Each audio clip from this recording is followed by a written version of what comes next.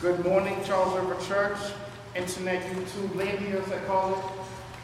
My name is Antoine Brewster, aka DJ Triple Threat, aka Triple, aka Ian, aka Twan. We got a lot of nicknames. I am the pastoral resident here at Charles River Church. Going to be planting along with my brother Kyle right here and the rest of our team for Crossroads Fellowship Church in Dorchester. Early next year. Till then, I'm here, and I am blessed to be here. And today, we'll be continuing in our series called Questions. You have a lot of questions, Jesus has answers.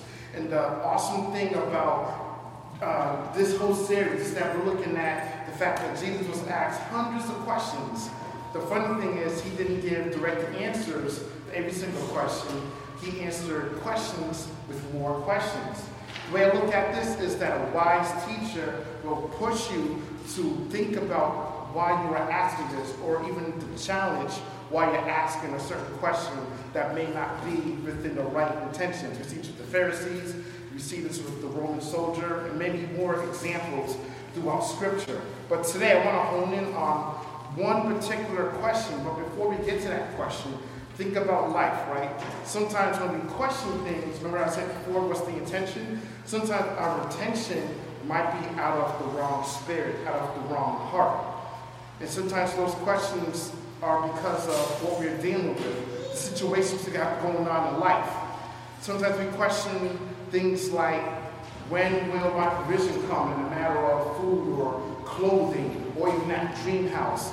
And we're still in a pandemic, we're slowly coming out of it. Saints say I'll start from the beginning, I answer right here to the end, you know what I'm saying? And we question, when will the pandemic end?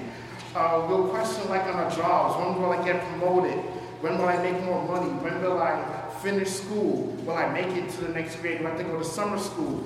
How will I take care of my family? Questions that cause anxiety and feelings of worry.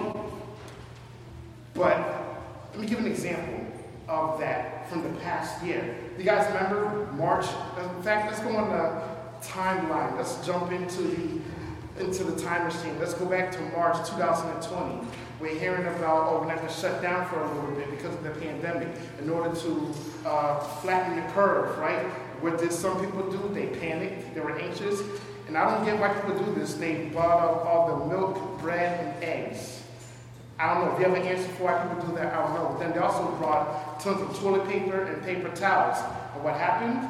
There was a lack thereof. You go on the Target, and they have like caution tape, those aisles after something bad happened, or you're limited to 2 per person. So then, what I'm seeing on the news or even YouTube, people are like trying to sell off their surplus. They had an abundance of toilet paper. Can you imagine someone have a throne of toilet paper? That was this past year. And we didn't really get to buy as much toilet paper or paper towels, whatever items you need to purchase till like late last year, because people worried and they were anxious about what the next step is, what the next event is, what the next day is, trying to survive. I get it. But the scripture we're going to be looking at today, Jesus is going to teach us to not be anxious about tomorrow. And that is going to be for those who are listening, or those who have their Bibles and Bible apps. We're going to be in the book of Luke today.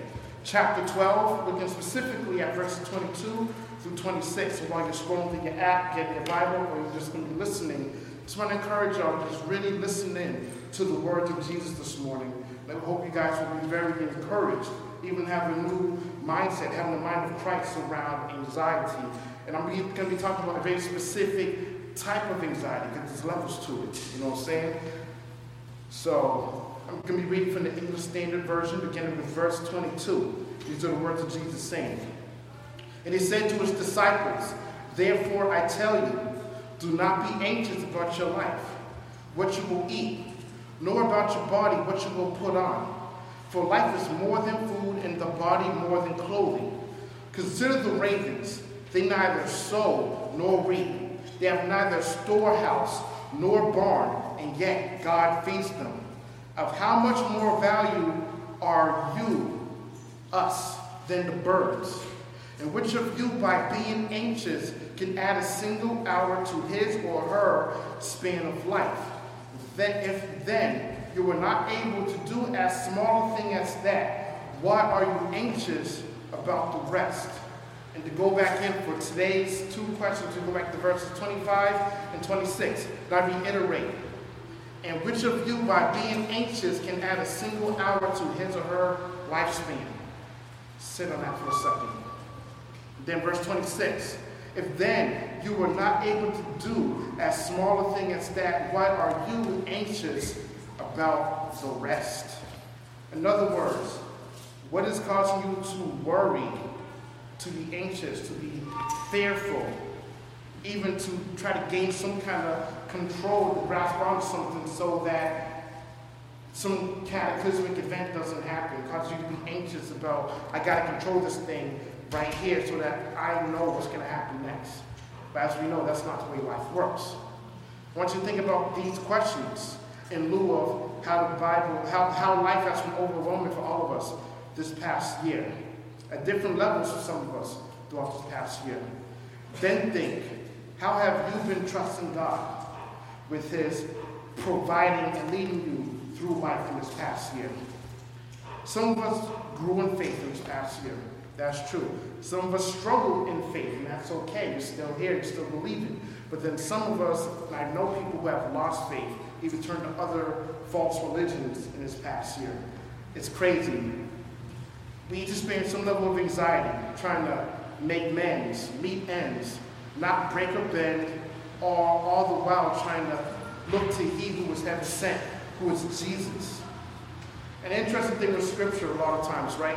When we see these therefore statements, we know that something preceded it. And this is Jesus giving teaching and understanding. So let's go back to verse 13 to 21. I'm not going to read it, but for many of y'all who know, this is the parable of the rich fool.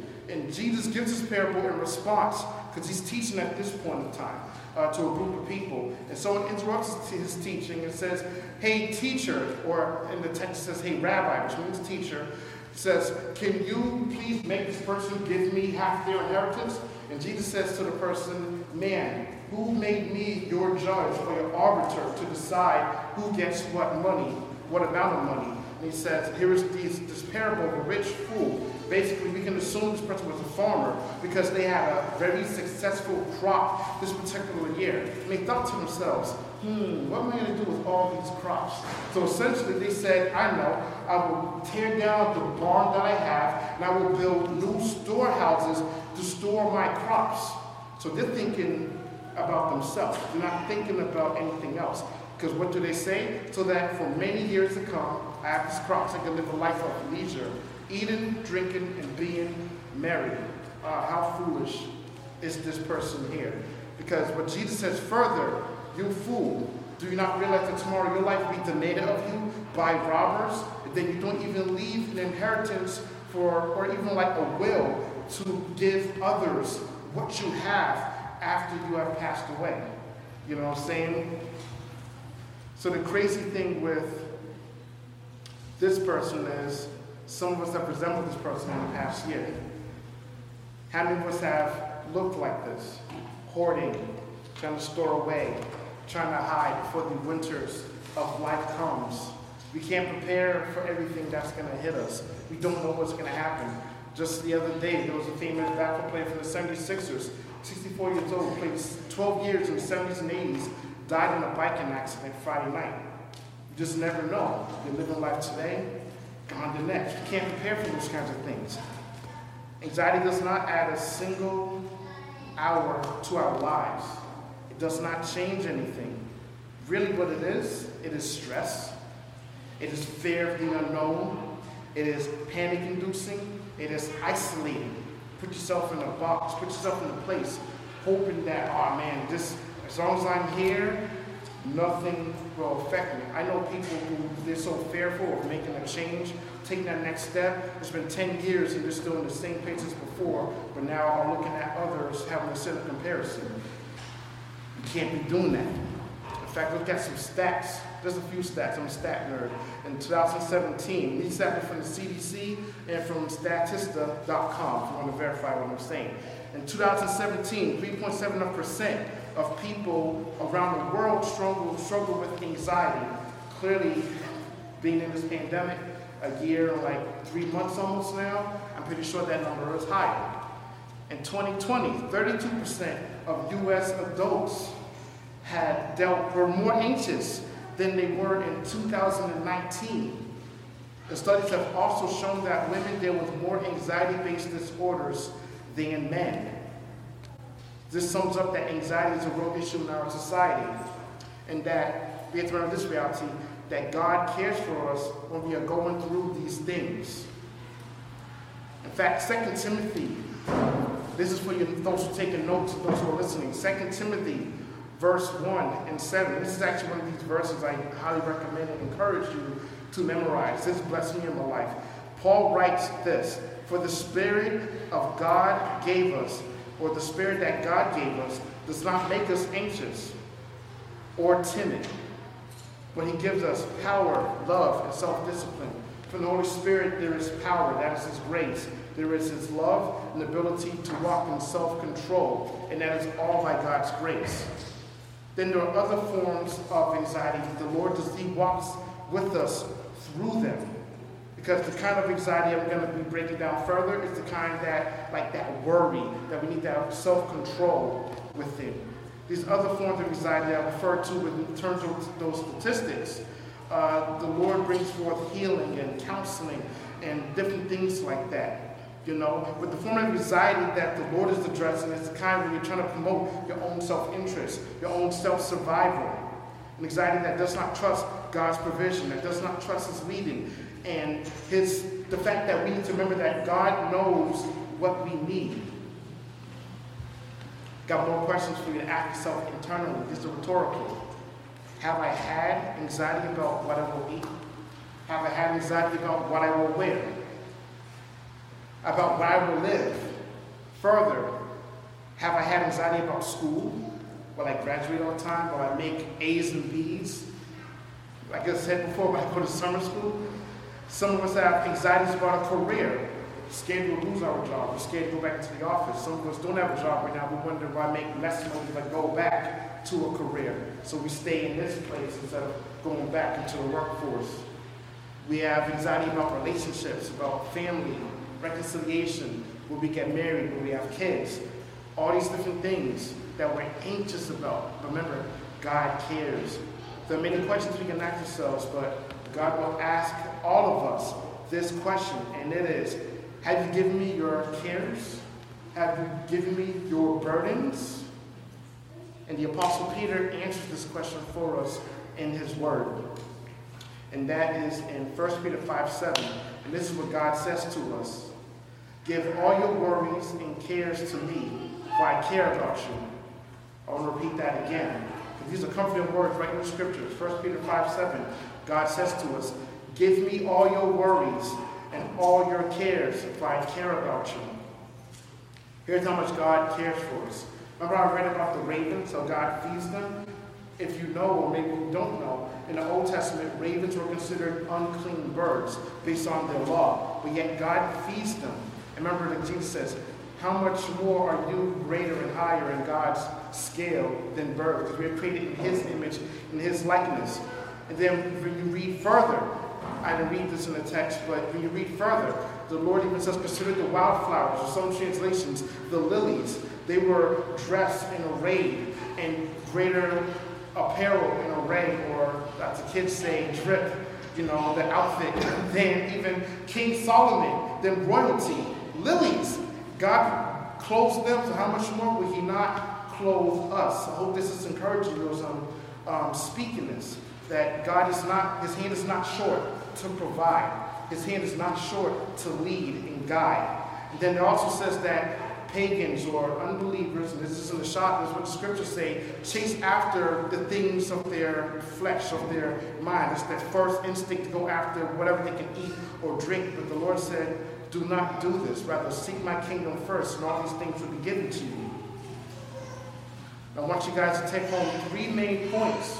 If you haven't listened to anything I've been saying this whole time, here are 3 main points that you can really hone in on. And point 1 is that He, God, is our treasure. We must be rich towards God, not the things of this world. For tomorrow isn't promised. We mustn't assume what the next day holds. And being rich towards God is when God is our treasure. When the things of his kingdom, his will, is what we treasure, and that's what we store in our hearts. James 4:13-15 says, basically that we shouldn't say, I'm going to do this tomorrow and that tomorrow. Rather, if it is the Lord's will, we will do this and we will do that. And this same attitude applies to us when we feel anxious. Anxiety will have us in a holding pattern, seeking to control what will happen, or worse, we end up in a place, even worse, since we cannot control what happens. We need God's peace. We need God's peace that surpasses our own anxieties and our own desires. That way we can fully trust him, knowing that he knows what tomorrow holds. Point 2, we must remember that God is our treasure. Our provider, God is our provider. That was the first point, that he's our treasure. Second point, God is our provider. Jesus wants us to trust him and know that he will provide all that we need in every single area of our lives. Not to this passage is saying, but even beyond food, clothing, where we will live. Even greater than that. It is important to remember, as I said before, God regards us highly as his children because we are created in his image. Here's for your hearing. Don't have to turn to it. 1 Timothy 6:6-8 says this. Of course, godliness with contentment is great gain. Verse 7, for we brought nothing into the world, so we cannot carry anything out of it. Verse 8 is what I want us to really hold on to. But if we have food and clothing, we will be content with these things. God provides all things, and we can be content knowing that God knows. In fact, I think of in the Bible, there was a woman who had a son, and she had literally just enough flour and oil to bake just one last cake, and they said, we'll eat this last cake, then we'll die. The Lord sent the prophet Elisha, and he says, bake that cake for me. This lady's like, who's this man I don't know demanding make this cake? I like apple pie, so let's say she's like, make me an apple pie, please. And, essentially she made it, and the man of God was fed. But what did the Lord do? All of a sudden, her oil jar kept overflowing. Her flour bag kept overflowing. And they realized this man of God came and blessed us. We were obedient to what the Lord has said for us to do, and he's providing every single need. Now, this was miraculous. Not to say God doesn't work in miracles, because I see he works in miracles still claim throughout this world. I got stories. The Lord will provide every single need. In fact, let me give you a story of mine. Oh, man. I remember when I had got fired from a job in December 2010, and I had just enough money to pay my rent for January, and I had just enough groceries to last me about 3 weeks. I was prideful, I was depressed, I didn't want to tell anyone I was running out of groceries, and I'm like, I'm just going to apply for jobs, watch anime, watch sports, and play video games, just stay in my house. I'm hunkered in, I wasn't ready to tell anyone everything that was going on. That was me, that was wrong. One of my friends really felt impressed by the Lord to call me and say, hey, what's going on with the groceries? I'm like, I didn't tell this dude nothing. And I'm like, well, I'm running out. It's like, but you don't have to help me, I'm good. He's like, no, you're not. I'll be over in 2 hours. Dude comes with like 10 bags of groceries. So I'm like, thank you, Jesus, forgive me for my pride. But the Lord knew what I need. He was Jehovah Jireh, my provider in that moment. You just never know how the Lord is going to move, but trust him to move, because he will. Even when I was in that situation, depressed, running out of money, and too prideful to tell anybody, but don't do that. God will provide. And point 3, he is our confidence. Excuse me 1 second. A lot of times I preach, I get dry mouth. I apologize, just a second. All right. So point 3, he is our confidence. The Lord does not give us the spirit of fear or anxiety, like I had quoted before from that 1 Timothy verse, point blank period. He does not give us, impute into us, a spirit of fear and anxiety. That is not the Holy Spirit. Perfect love casts out all fears, what it says in 1 John. And Jesus is the perfect one, whose love is perfect, and he casts out all of our fears and all of our anxieties. He is the sovereign God who stopped the sun from setting in the book of Joshua chapter 10 so that the Israelites can keep fighting when there's daylight against their enemies. If God can stop time, literally stop time, stop the earth from rotating, stop the sun from moving from one nation that he created so that they can win the battle and keep moving forward. There's more to the story, but I'm just saying, like, if God can do that, and that's the grand event, stop time. You know what I'm saying? You would think greater than Superman, who in the movie made the earth go back around, but Superman's fictional. Jesus is real. We can trust in that God. We can put our confidence in that God. We don't have to throw away our confidence. We don't have to throw away our faith. God knows these things. It is a little thing for him to provide our needs or to answer our prayers or walk with us in the time of need. Why do I say it's a little thing? Because God just does it. He's good like that. That's what he does. We can be confident in him. He will not fail. He will not lie. He will not sin. He can't, even the Bible says he can't do those things. So we must have a confidence in him. We need to keep our faith in him, knowing that he will do this in accordance to his word. The fact that Jesus came with the sinless life, was accused falsely, was put on the cross, which was punishment for those who defied Rome. You know what I'm saying? Yet he was innocent, literally sinless and innocent in terms of the standards of his day. Was died, put in a borrowed tomb because he wasn't going to stay dead for long, and rose up 3 days later, conquering sin, death, and the grave, just as he said he would. Especially in John 10, he did it by his own power. This is God, y'all. If he can do that, he can walk with us when we're anxious about what tomorrow's going to hold, when we're worried about how we're going to put food on the table, or how we're going to, what we're going to wear, that next job interview, when you get married, and when you get married, do you know you're going to have kids? God is still in the business of doing miracles. He's still in the business of answering prayer. We don't have to be anxious for nothing. We don't have to throw our confidence away. Let me give a recent example. May 11th, you guys might have heard about this story. There was the Colonial Pipeline that got hacked by a group of hackers, which basically meant they held it up for ransomware attack. It means that unless you give us $5 million, people will not be able to pump out any more gas or put in any additional gas. So people are literally, lines at different gas stations of the Midwest and the South, I think parts of the West Coast, where people were siphoning gas. Imagine people having plastic shopping bags, Tupperware, water jugs, filling it with gas because they're anxious about, oh man, how am I going to get to work? How am I going to do this and do that? Eventually, a week later, the $5 million was paid in cryptocurrency. Like, wow. And they basically allowed access back to the Colonial Pipeline. But what this caused, here's the problem when we have just an impulsive, anxious reaction. There's always some kind of consequence. Gas prices went up in those parts of the country that were affected. There were long lines. People were not able to get gas in their vehicles. They weren't able to do what they needed to do, to go to and fro. And also, they look crazy. There was tons of memes. I wasn't making fun of them, but I'm like, I get it. I'm not going to say, oh, look at these people here. No, I was prepping for those people within the situation. I'm not going to act like I wouldn't act that way, because never say never, to quote the great prophet Justin Bieber. Joke. The song Never Say Never. I always say that joke, like Kyle shaking his head. But never say never. Trust God. He will provide all things. So do not be like the rich fool in the parable, who is rich only in leaky containers of gas that he's trying to siphon, trying to get to the next day, but not rich in God, who provides all things, who knows what we're thinking, who knows what we're feeling, who loves us with a great love, an agape love that is unconditional, not based on what we say, do, or think.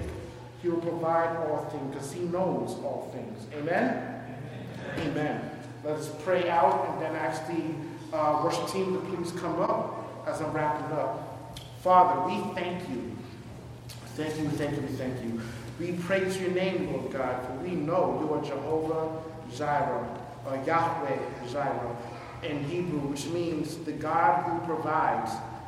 That's not just an Old Testament thing. You are the same yesterday, today, and forever, is what the writer of Hebrews is saying. Lord, we thank you that you will provide every single need: food, clothing, shelter, a job, direction, understanding, wisdom, a car to get to where we need to get to, Lord, a spouse, you name it, Lord God. You're just that awesome. You're just that amazing. As Jesus teaches, it's not hard for you to do, but we, Lord, must put our faith in you, trust in you, seeking first your kingdom, seeking first your will, Lord God. For you know these things, from Old Testament to New Testament, to the history post-book of Acts. We know that you will provide all these things. So even everyone here, under the sound of my voice, may you comfort each and every single one of us. May you show how you are the big, big God, able to provide. And Lord, may we have hands of surrender and not just hands open, looking to receive. But after we have surrendered, when you are ready to give the good gifts, we are the great gift giver. May we have our hands open, ready to receive, and then put it back up in thanksgiving, saying, Lord, thank you, for you are my provider, my way maker. We thank you and praise you. Hallelujah. In Jesus' name, amen.